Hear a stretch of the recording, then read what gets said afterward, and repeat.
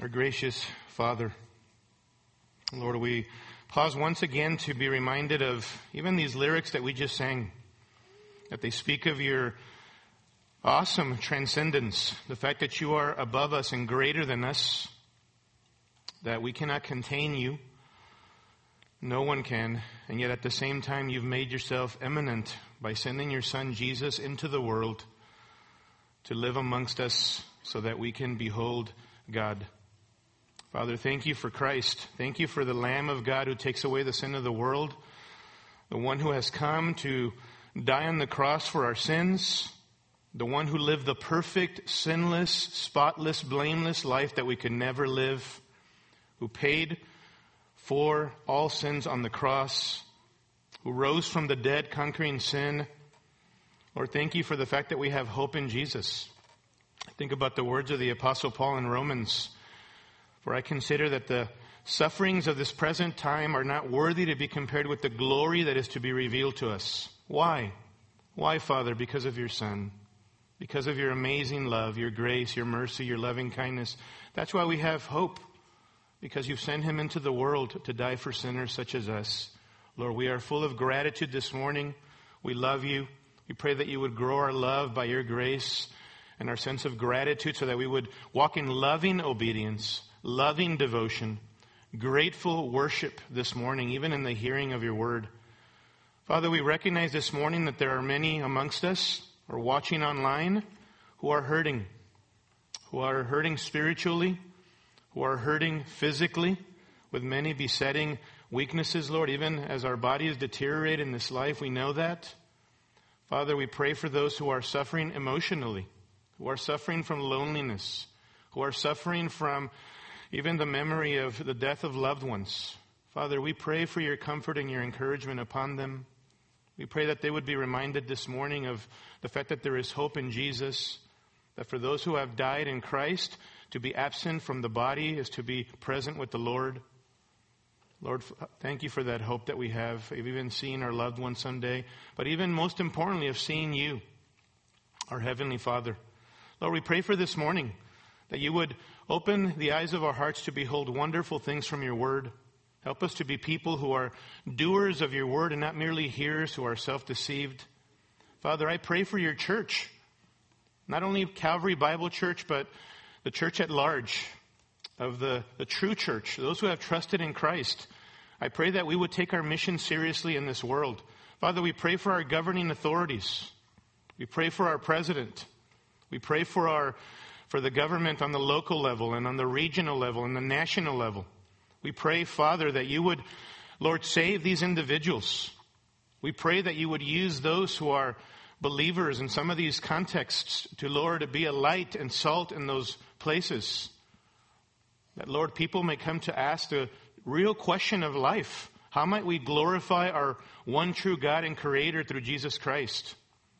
Father, we pray for their decision making, that it would not be self-centered and selfish. That, Father, they would return to the God of the Bible and be reminded of the fact that there is absolute truth. That there is objective truth outside of us. That, Lord, relativism is to be rejected.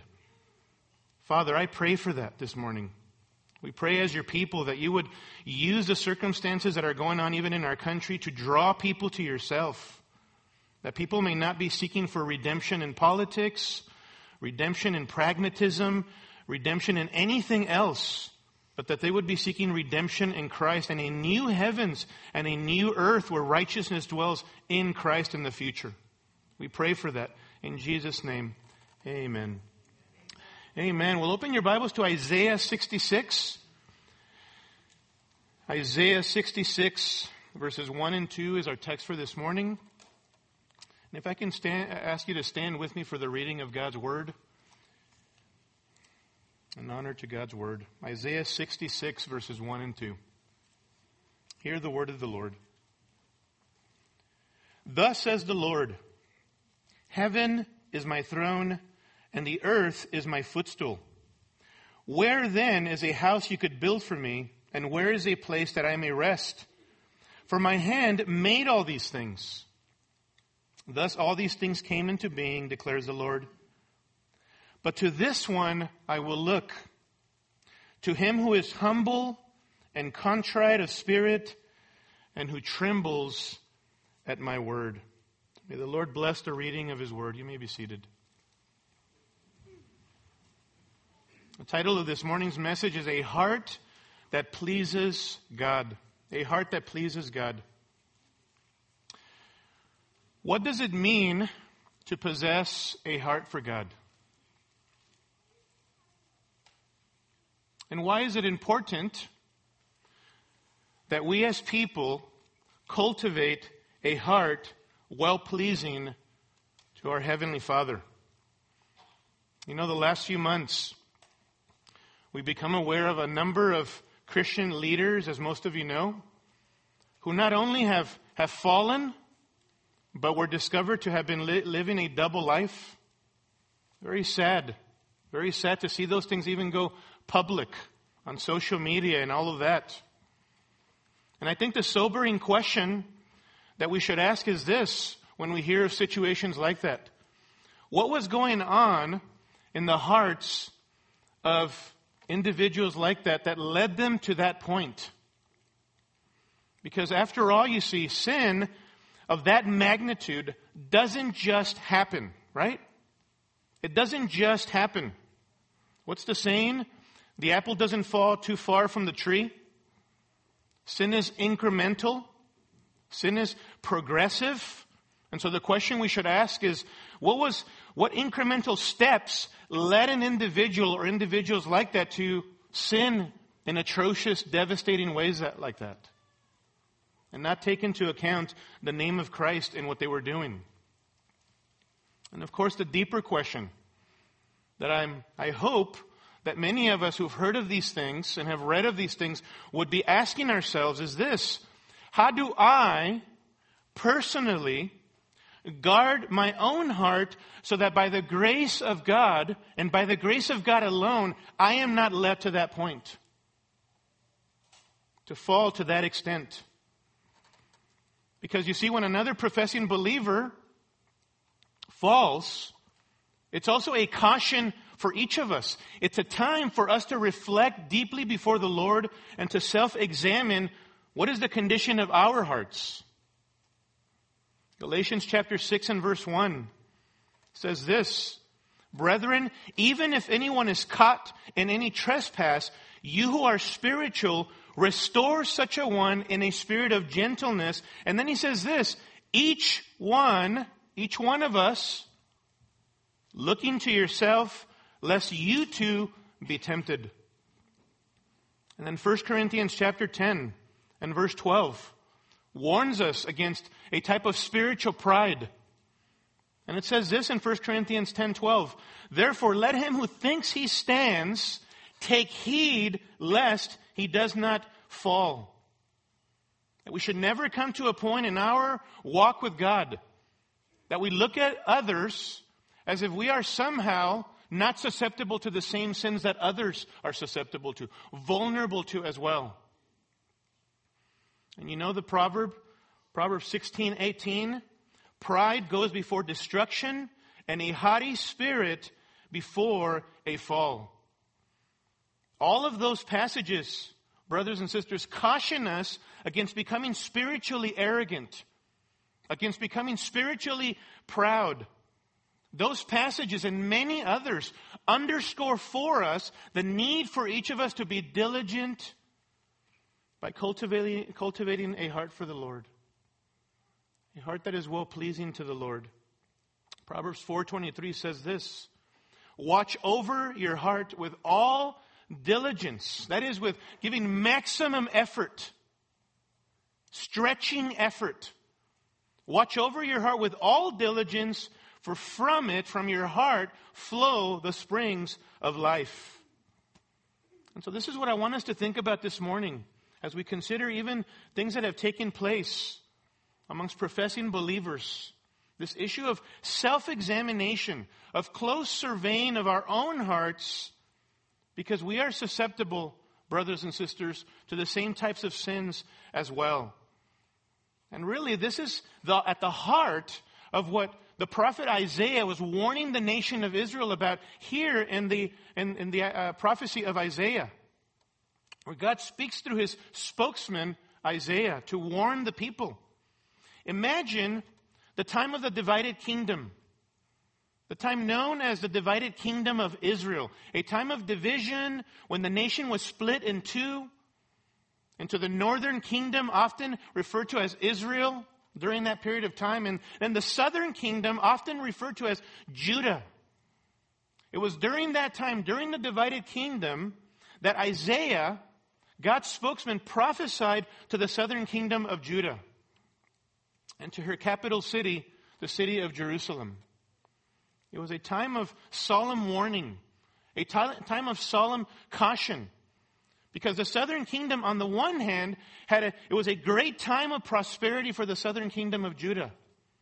And yet on the other hand, it was a time of great spiritual decline under 5 different kings of the southern kingdom. Judah had repeatedly turned her focus away from God and instead toward other idols, the idols of the nations, the pagan idols around them. The southern kingdom, Judah, had repeatedly turned her attention away from God's example of justice and mercy and uprightness. And instead of following his example and being salt and light in this world, they were practicing injustice, oppressing the needy, oppressing the poor, the foreigner, the widow, the orphan, the alien. They were not manifesting the glory of God as seen in his loving kindness and his compassion and his mercy toward others. It was a time of spiritual decline and lethargy for the nation. In fact, turn with me back to Isaiah chapter 1. Isaiah chapter 1. And I want you to see this in verse 10. What God says through his spokesman. Isaiah chapter 1 and verse 10. Hear the word of the Lord, you rulers of Sodom. Give ear to the instruction of our God, you people of Gomorrah. How bad had the nation become that God applies the names of these two wicked cities, Sodom and Gomorrah, to his own people, the southern kingdom. Verse 11. What are your multiplied sacrifices to me, says the Lord? I have had enough of burnt offerings of rams and the fat of fed cattle. And I take no pleasure in the blood of bulls, lambs, or goats. When you come to appear before me, who requires of you this trampling of my courts? Bring your worthless offerings no longer. Incense is an abomination to me. New moon and Sabbath, the calling of assemblies. I cannot endure iniquity in the solemn assembly. I hate your new moon festivals and your appointed feasts. They have become a burden to me. I am weary of bearing them.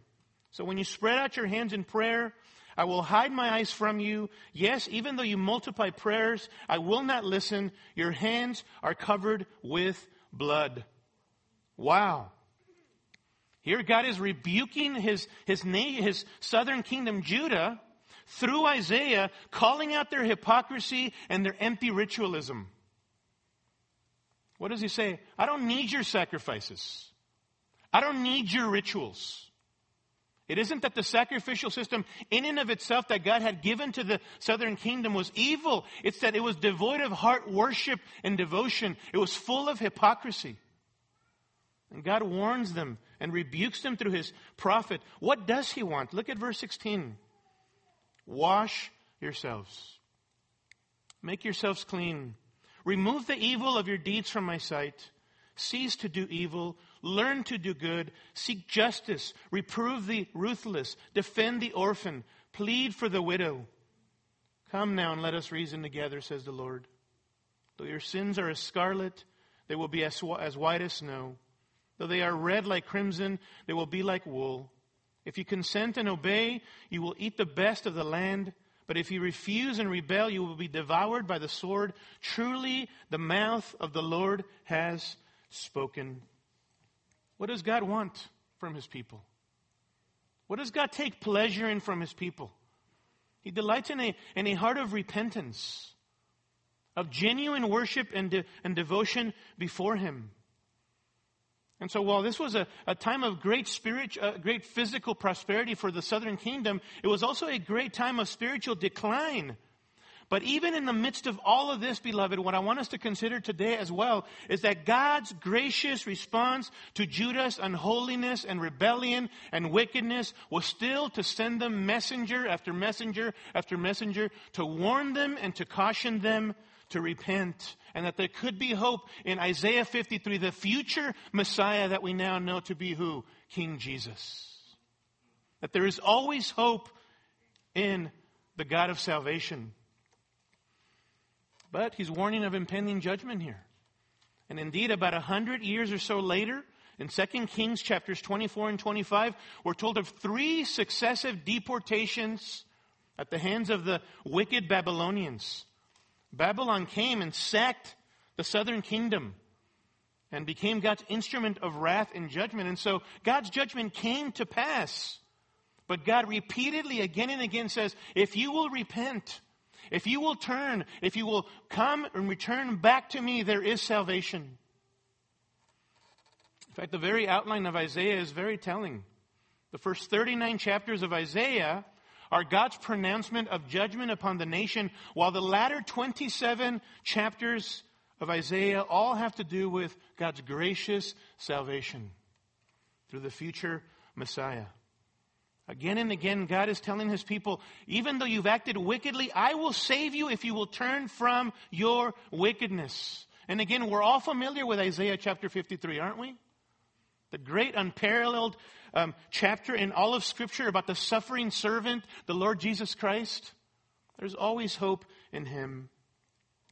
There's always salvation in a holy and righteous God.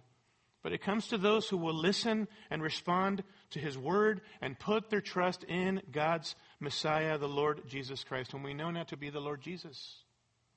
Our hope in him. For those of us who've trusted in the Lord Jesus Christ, we understand this morning, don't we? That we have been given a new heart and new desires when we put our trust in the Lord Jesus Christ. We've been born again. We've experienced the new birth. But we also understand that we are imperfect. That we are in this ongoing process called sanctification, whereby we are becoming progressively and incrementally, by the grace of God, more and more like Jesus. So the question for us that Isaiah chapter 66 verses 1 and 2 answers, how might we cultivate a heart for God, is very pertinent for us as believers, isn't it? And here, the Lord himself tells us. Here we hear the very words of the Lord, of Yahweh, the one true God. And he tells us himself clearly what kind of person, in an ongoing way, experiences the blessing and the favor of God. What kind of person does God delight in? Does God look upon with favor? First of all, I want you to notice here, it's the person with a heart filled with reverential awe for God. It's the person with a heart filled with reverential awe for God. Here in verse 1 and the first part of verse 2, there's this declaration and then 2 questions which underscore God's majesty and greatness. Notice first how God's sovereign declaration here concerning himself points to his authority as the one who speaks here. Verse 1, thus says the Lord. Thus says the Lord. So there's no confusion. So there's no ambiguity. God himself speaks here through the prophet Isaiah. And if you notice, he speaks by his proper personal name. That's how God refers to himself. Notice in verse 1 how the Lord there is in all caps. Capital L, capital O-R-D, right? That's the personal, proper name of God. Translated Yahweh. It's his tetragrammaton. It's his unspeakable name. It's his reverential name, his most personal name, Yahweh. Yahweh. It's God's name which speaks or emphasizes his self-sufficiency. That he is enough in himself. That he needs nothing from anyone. He depends on no one for his existence. He is the self-sufficient God. Yahweh, it's the name that emphasizes God's self-existence. That God is eternal, that He has always been, and He's always present amongst His people. When you think about Yahweh, think of eternal existence, eternal presence, Yahweh. Eternal existence, eternal presence. Thus says Yahweh. And I love how this verse begins here. Because what he's about to say here concerning himself, he emphasizes, carries the full weight of who he is. Notice he declares in verse 1, heaven is my throne and the earth is my footstool.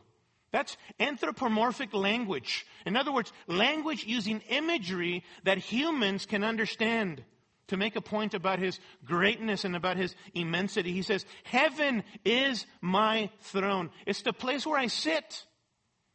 And when you think of heaven here in verse 1, don't think of just the blue skies that if you were to walk out right now, actually there's not very much blue skies right now, is there? But when there are blue skies, don't think of just the skies that you can see with your eyes. But moreover, think of the vast universe. The vast universe that man has yet to discover even to this present day. All of the planets, all of the stars, all of the galaxies, all of those amazing angelic bodies. God says, heaven is my throne. It's the place where I sit.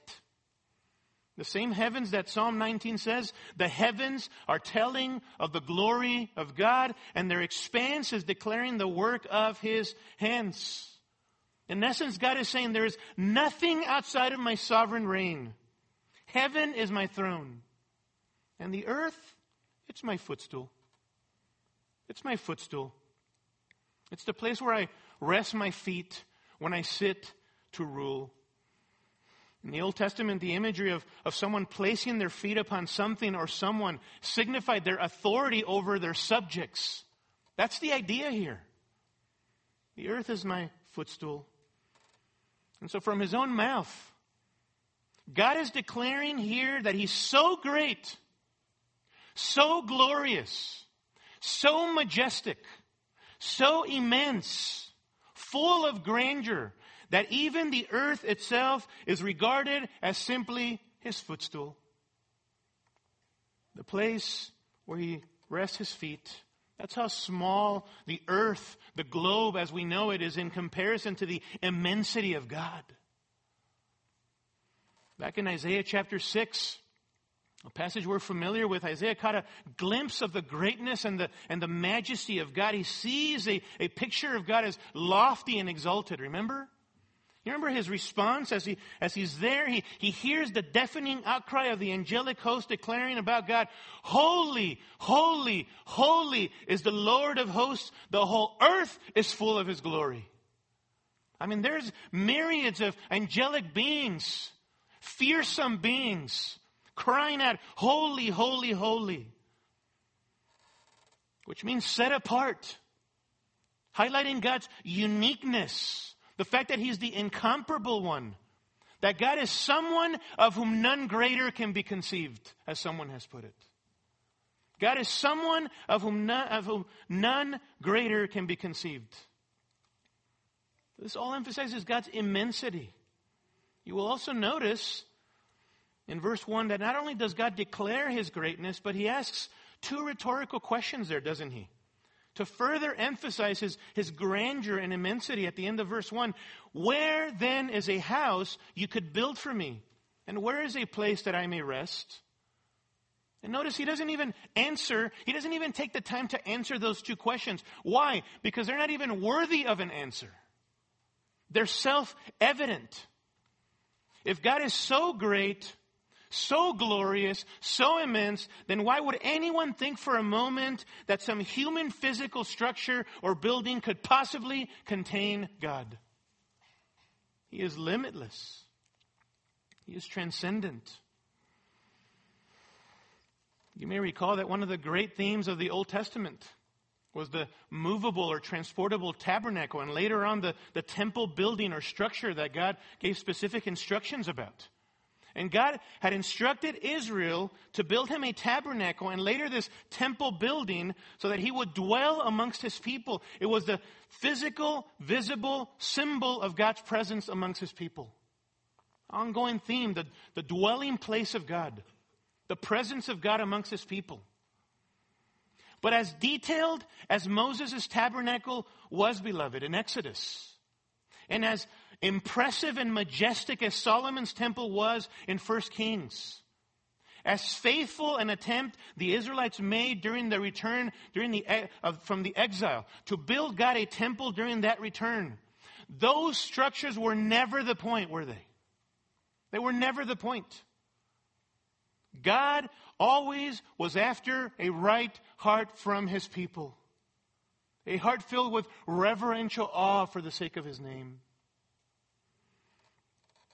In fact, notice what he adds in verse 2.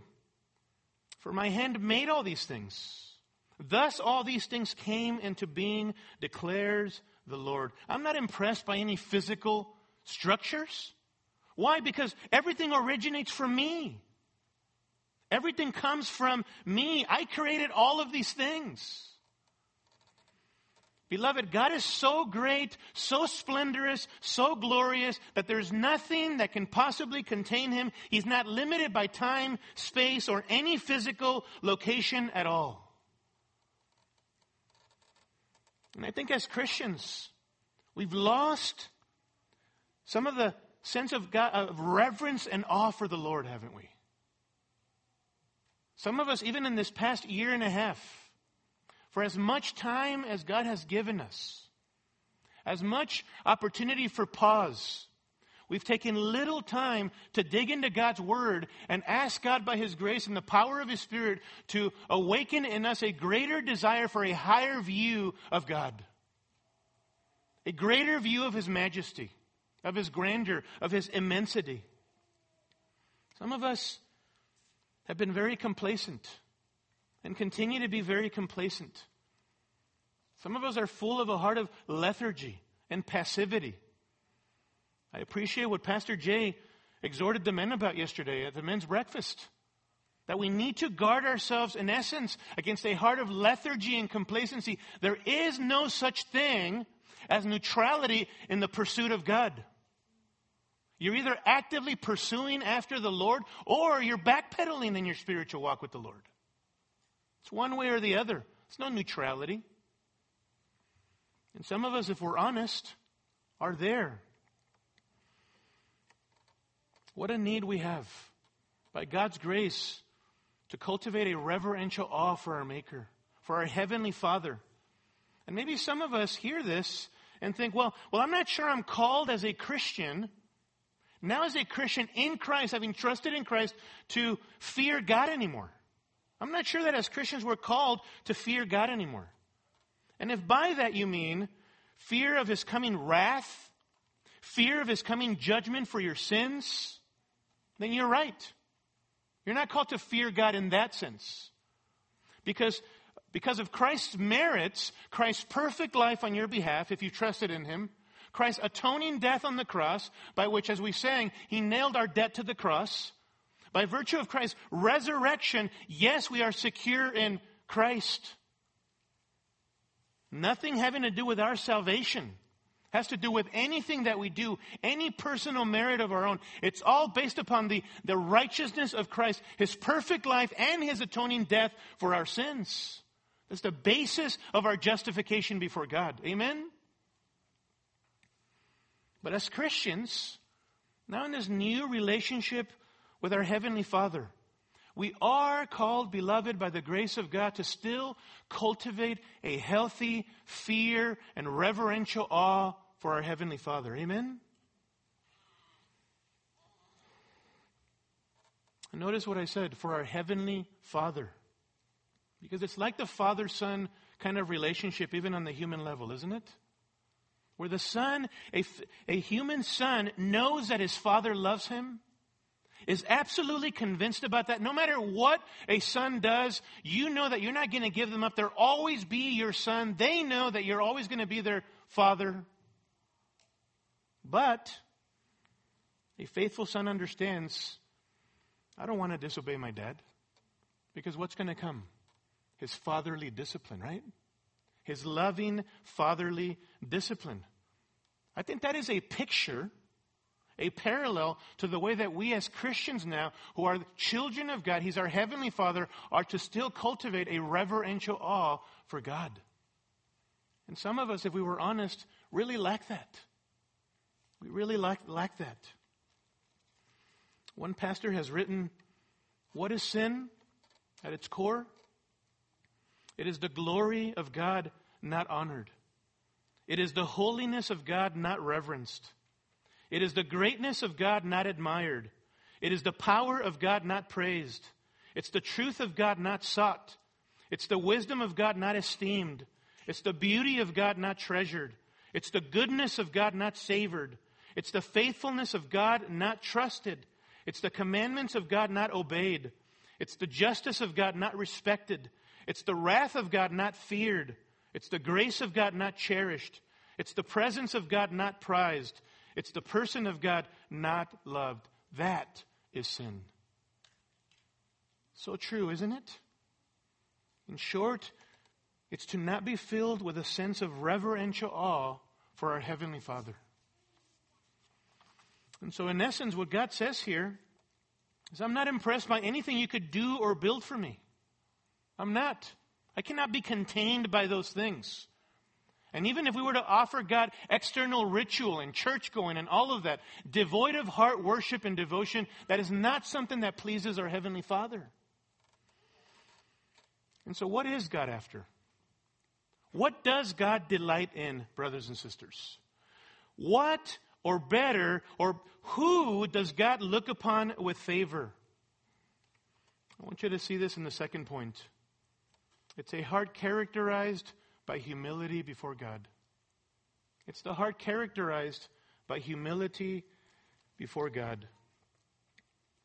The more that we behold the beauty and the wonder and the majesty of God and who He is, the more that we will understand and know our place. Amen?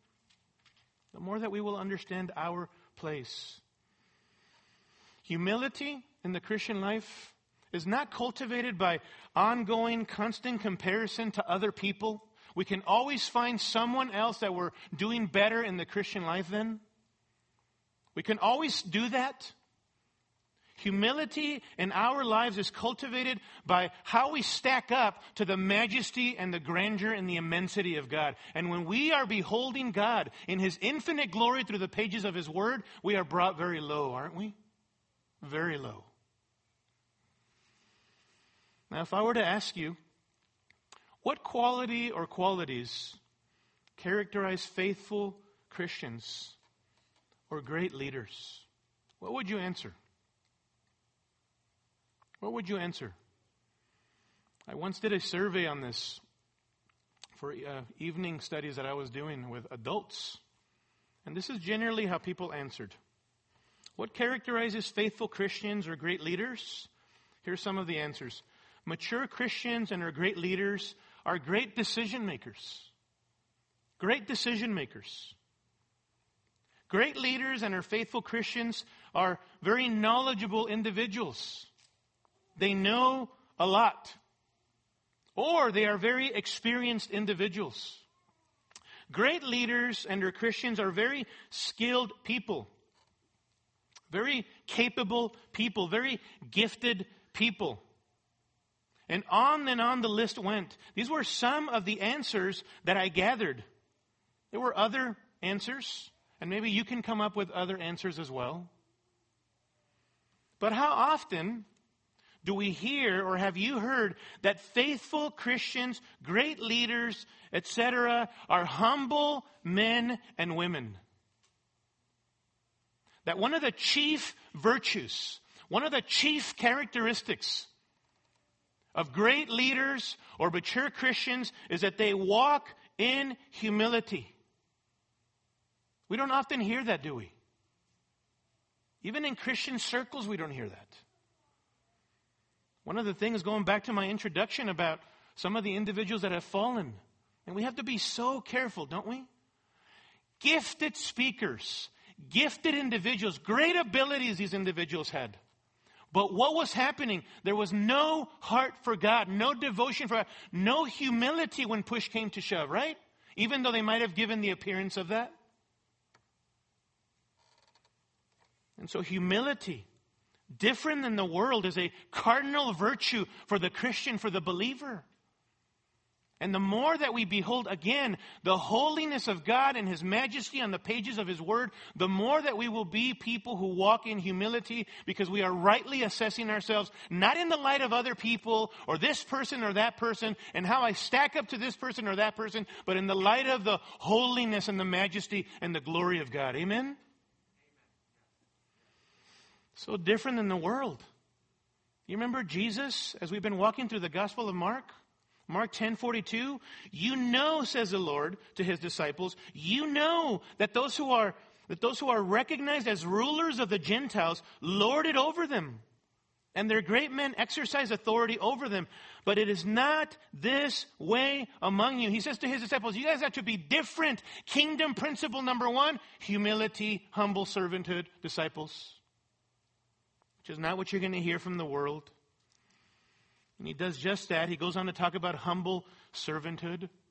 Again and again, our Lord Jesus, as He prepares His disciples, even in the latter chapters of Mark for Passion Week, for Him going to the cross to pay for sins, He continually teaches them about the virtue of humility, fleshing itself out in servanthood, service for others.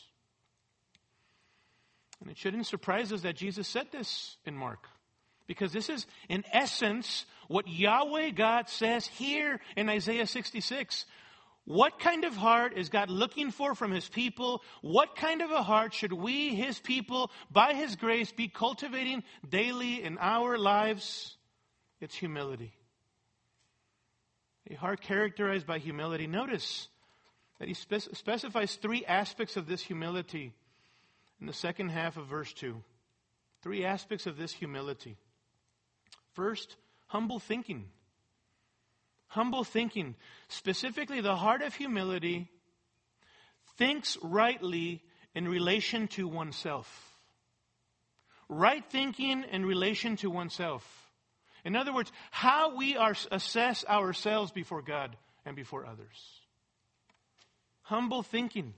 This is the essence of the Hebrew word in verse 2, translated humble there. God says, but to this one I will look, to him who is humble. The idea there is lowly of mind. The Hebrew word there carries the sense of one's understanding and living mindful of one's poverty and affliction. It refers to being brought low in our thinking concerning ourselves. That's the idea. It has to do with the way that we think about ourselves, how we assess ourselves, how we view ourselves, not in the light of other people, but in the light of who God is and His majesty. In Romans chapter 12 and verse 3, the apostle speaks of the importance of thinking rightly about oneself, and this is in the context of spiritual gifting. Romans 12:3, for through the grace given to me, writes the Apostle Paul, I say to everyone among you not to think more highly of himself than he ought to think, but to think so as to have sound judgment. Again, that's in the context of spiritual gifting. Paul says, make sure that you rightly evaluate yourself so that you know your place as far as your gifting in the context of the body of Christ. Have a right assessment of yourself. Because there's nothing worse than a person with a lofty view of oneself. Consumed with oneself.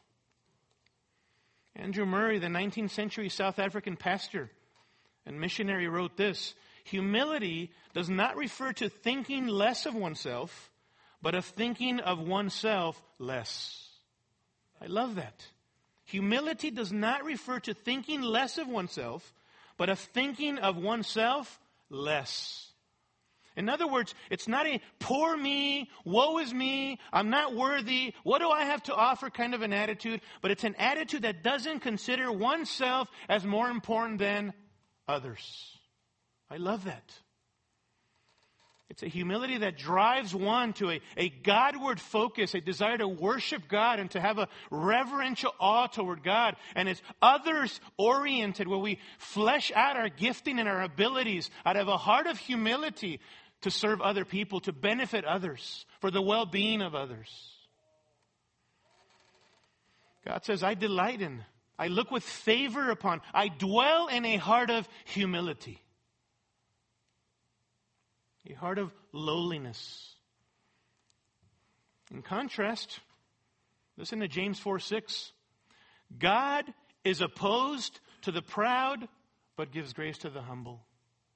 God is opposed to the proud, but gives grace to the humble. And the imagery there is God stands opposed, that is in battle array, like a warrior stands opposed against someone who is proud.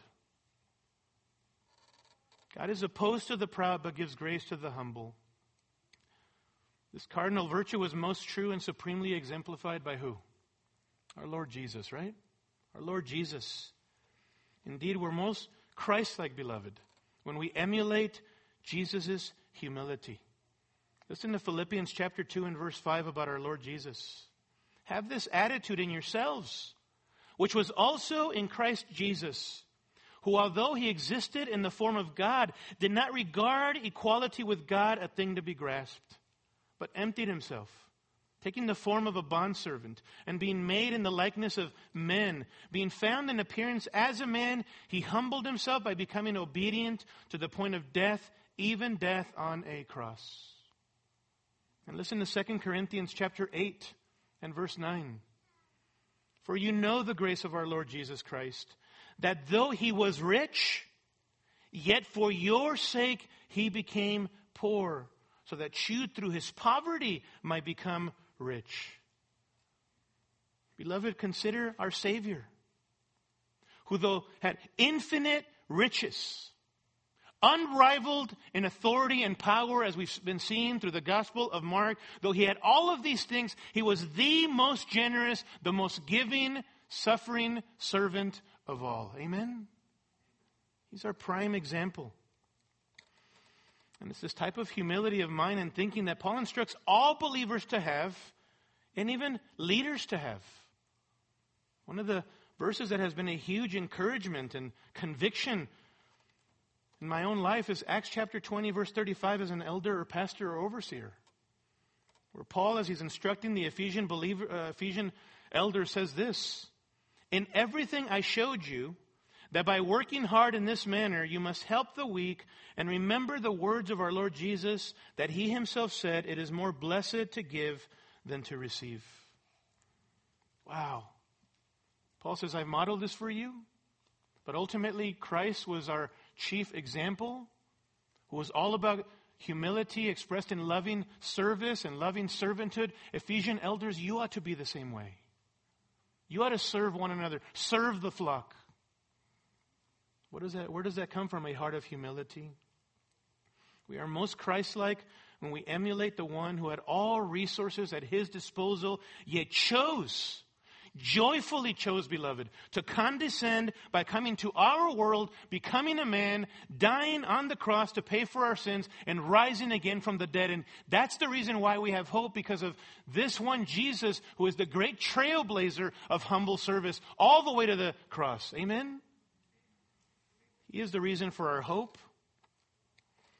And so can I ask you this morning, what's the condition of your heart as it pertains to the way you think about yourself? You know, one way to gauge this, in accordance with the verses that we just read, is what does your service look like in the body of Christ right now?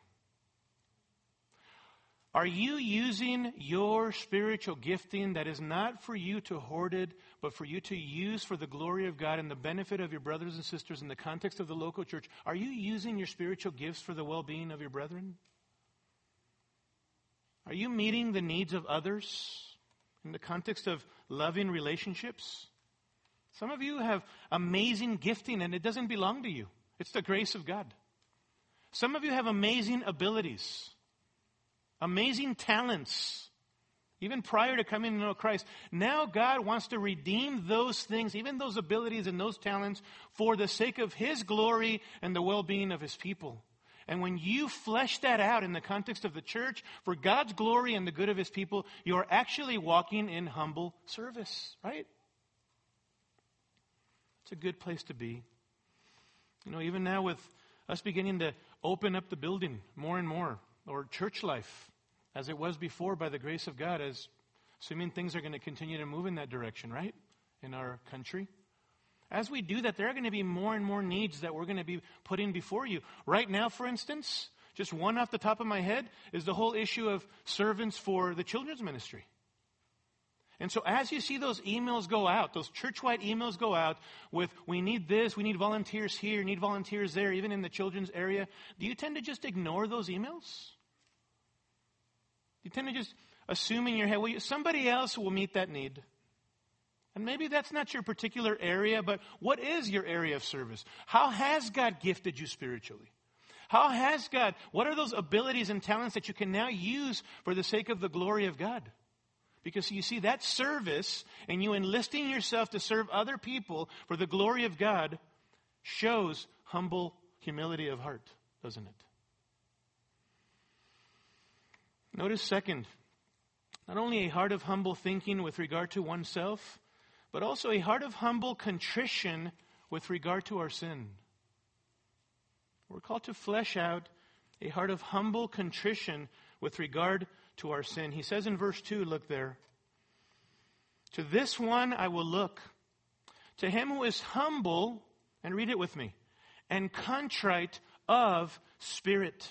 That Hebrew word there, translated contrite, is used in 2 Samuel chapter 4 and verse 4, and 2 Samuel chapter 9 and verse 3, to refer to the physical disability of Jonathan's son, who was crippled, who was broken in his feet. He was crippled or broken or physically disabled, Jonathan's son. It's the same idea here. But this is speaking specifically of our spiritual disability.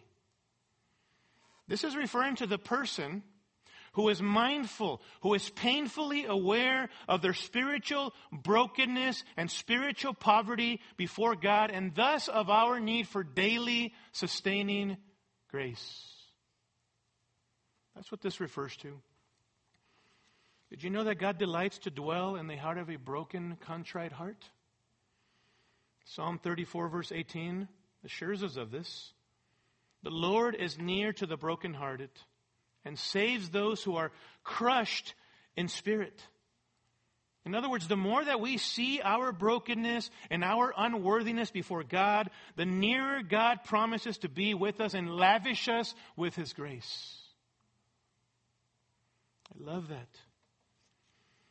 Outward service, external ritual, church attendance, even giving of offerings, devoid of heart, devoid of our sense of unworthiness before God, and that God needs nothing from us, but these are acts out of a heart of gratitude and worship before Him. That's what pleases God. Not anything external that we can offer the Lord devoid of our hearts of devotion. Psalm 51 verse 18 or 17. Sacrifices of God are a broken spirit, a broken and contrite heart, O God, you will not despise. That's what God delights in. In the Sermon on the Mount in Matthew 5:3, Jesus says, you know the verse, blessed are the poor in spirit, for theirs is the kingdom of God. You want to know who will inherit the kingdom of God? Those who look within at their spiritual resources and say, I got nothing. I am spiritually bankrupt. Just like the song says, nothing in my hand I bring, simply to the cross I cling. Naked, come to Thee for dress. Helpless, look to Thee for what? For grace. How do we cultivate humble hearts of contrition before God? It's in the text, isn't it? It's in the text in verse 1, by cultivating again a high view of God, living in the light of God's majesty, God's grandeur, God's glory. Because it's only by gazing upon God's greatness and immensity that we are brought low to think of ourselves rightly and to cultivate a heart of sense of our unworthiness before this great God. It was back in Isaiah 6 and verse 5. Again, after catching a glimpse of God's glory, that Isaiah cries out and he says, "Woe is me, for I am ruined, for I am a man of unclean lips, and I live amongst a people of unclean lips." How did you get to that point, Isaiah? How did you get to that point of contrition and brokenness, of seeing your sense of unworthiness? He says this, "For my eyes have seen the King, the Lord of hosts." That's how. By seeing God. A glimpse of God's glory. And his heartfelt response was of his sense of brokenness and unworthiness before God. Brethren, God desires and delights in people with hearts of humble contrition with regard to our sin. Listen to me. The person who sees God rightly does not diminish the seriousness of his or her sin. The person who sees God rightly does not downplay sin or treat sin lightly. The person who sees God rightly does not detract from the consequences of sin or downgrade the consequences of sin. When we lack humble contrition, humble brokenness over our sin, it gives evidence that we have a low view of God and thus a low view of our what? Sin. Of God's holiness. And that we have a low view of the gospel, frankly. Because 1 Peter chapter 1 verse 16 says, "You shall be holy, for I am holy." That's to Christians. That's to believers. To those who have been redeemed by the blood of the Lamb. That we ought to be actively, by the grace of God and in the power of the Spirit, pursuing holiness, to be set apart from sin and set unto God for His purposes because of the fact that we are redeemed and we are secure in Christ. Remember David? When he's confessing his sin in Psalm 51? What words did he utter? "Be gracious to me, O God. According to your loving kindness, according to the greatness of your compassion." Oh, David knew in the midst of confessing his sin that the basis of God saying yes to his confession, "I will forgive you," was his loving kindness, his grace, and his compassion. It's on the basis of God's grace that then David says, "Blot out my transgressions. Wash me thoroughly from my iniquity and cleanse me from my sin. For I know my transgressions and my sin is ever before me. Against you, you only, I have sinned and done what is evil in your sight, so that you are justified when you speak and blameless when you judge." Did you catch how personal his sin was to David? My iniquity, my sin, my transgressions, my sin is ever before me. I have sinned. Understood in the text, I've done what is evil in your sight. And did you catch all the different words for his sin against God? Transgressions and iniquity. Twice transgressions and iniquity. And sin, and he calls it evil. Rather than dismissing, downplaying, detracting, downgrading the serious consequences of his sin, beloved, listen to me. David belabors, accentuates, emphasizes, underscores the seriousness of his sin before Almighty gracious God. The last thing that he does is set it aside. Well, everybody has struggles. Yes. Everybody has weaknesses. Nobody's perfect. Those things are true at face value. Beloved, guard your heart by the grace of God from saying those kinds of things and cultivating that kind of approach to your sin so that you downplay its seriousness. Because it was those sins that nailed Jesus to the cross, right?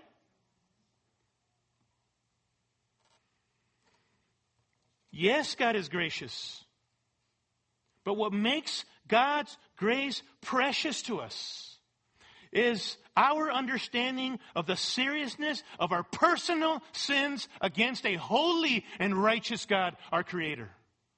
That's what makes grace precious and to be cherished, because we understand that our sin, it's because of our sin that God sent his only begotten Son into the world to die for sins, right? Our personal sins. It was my sin that nailed Jesus to the cross. Not just the sins of the world, my personal sins. And when you understand that, then you understand why grace is precious. Why, right now in a few minutes, the worship team is going to get up here and we're going to sing, All I Have is Christ. Yes, brother, all I have is Christ. You're going to sing those words out of a heart that just cherishes and treasures God all the more and his Son Jesus, because you understand the seriousness of your sin and that it cost God his own Son on the cross. And thus to walk in humility is to walk in daily contrite repentance before God.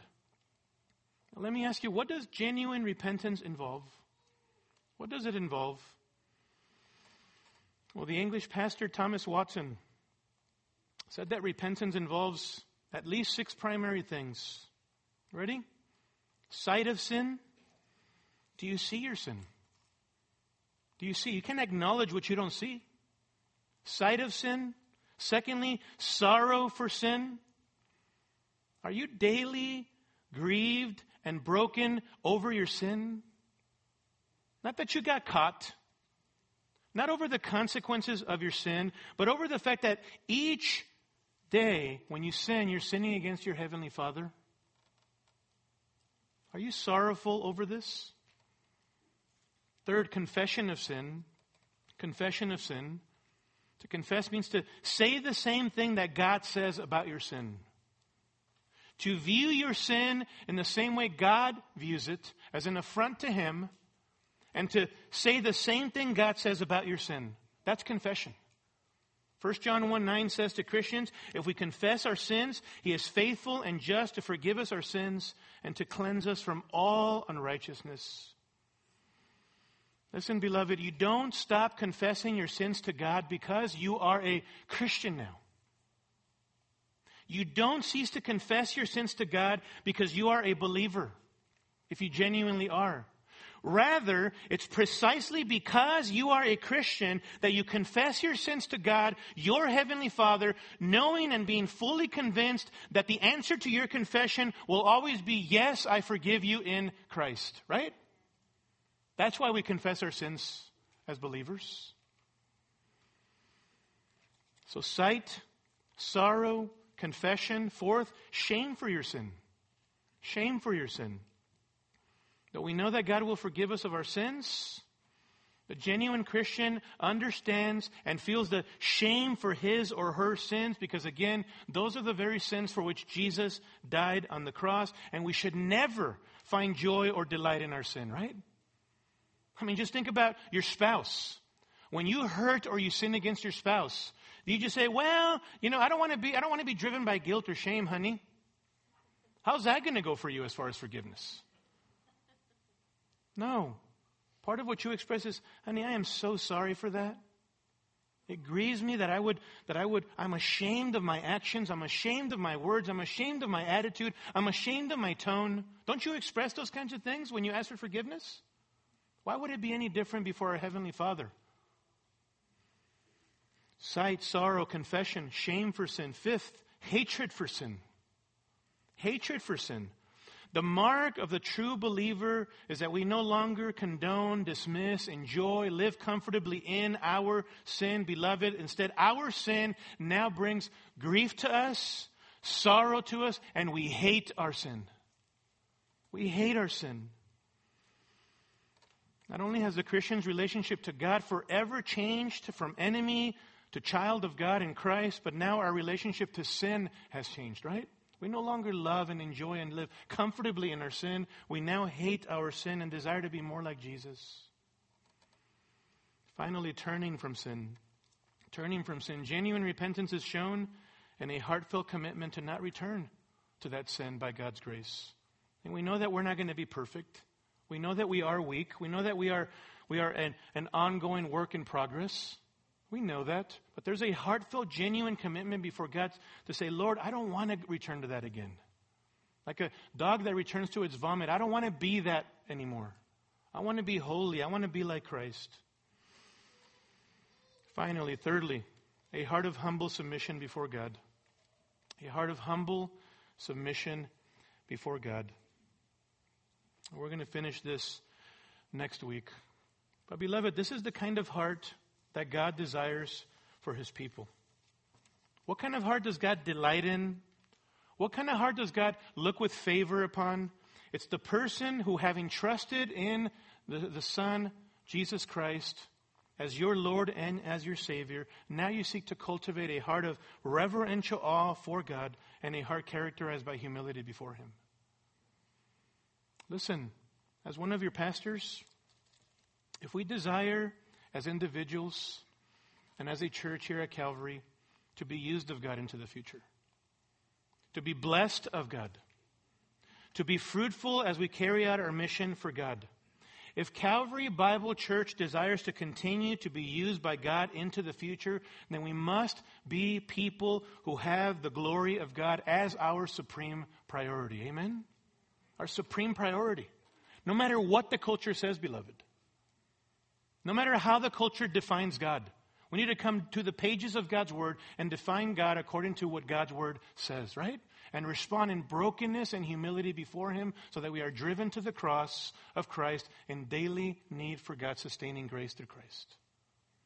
Let me pray for us. Father God, Lord, thank you for your grace. Lord, I think about the times of Isaiah and the nation of Israel. And Lord, even reading Isaiah 53, and that ultimately there was no way that they could ever measure up to that in and of themselves. It was only by trusting in you and in your future Messiah. And now, Lord, on this side of the cross, we know our inadequacies. We know our weaknesses. We know that we are imperfect. But Lord, help us never to take our sin lightly. Help us to desire to be holy people. Lord, grow us in our understanding of who you are. Grow us in humility. Help us, Lord, to guard our hearts from being proud. Even as we see a culture that just heralds things, man-centered pride in politics or even on social media and entertainers and all of that. It's all about pride and self-exaltation. Lord, humble us before your presence. Because it's for those who humble themselves. Humble hearts are ready for the cross of Christ to embrace Jesus. Father, even as we sing this song, All I Have is Christ, may we mean it, Lord. Help us to be people who truly can say this. Because apart from Christ, Lord, we have nothing. So help us to sing out of hearts of worship and devotion to you. We pray in Jesus' name. Amen. Scripture quotations taken from the New American Standard Bible. Copyright by the Lockman Foundation.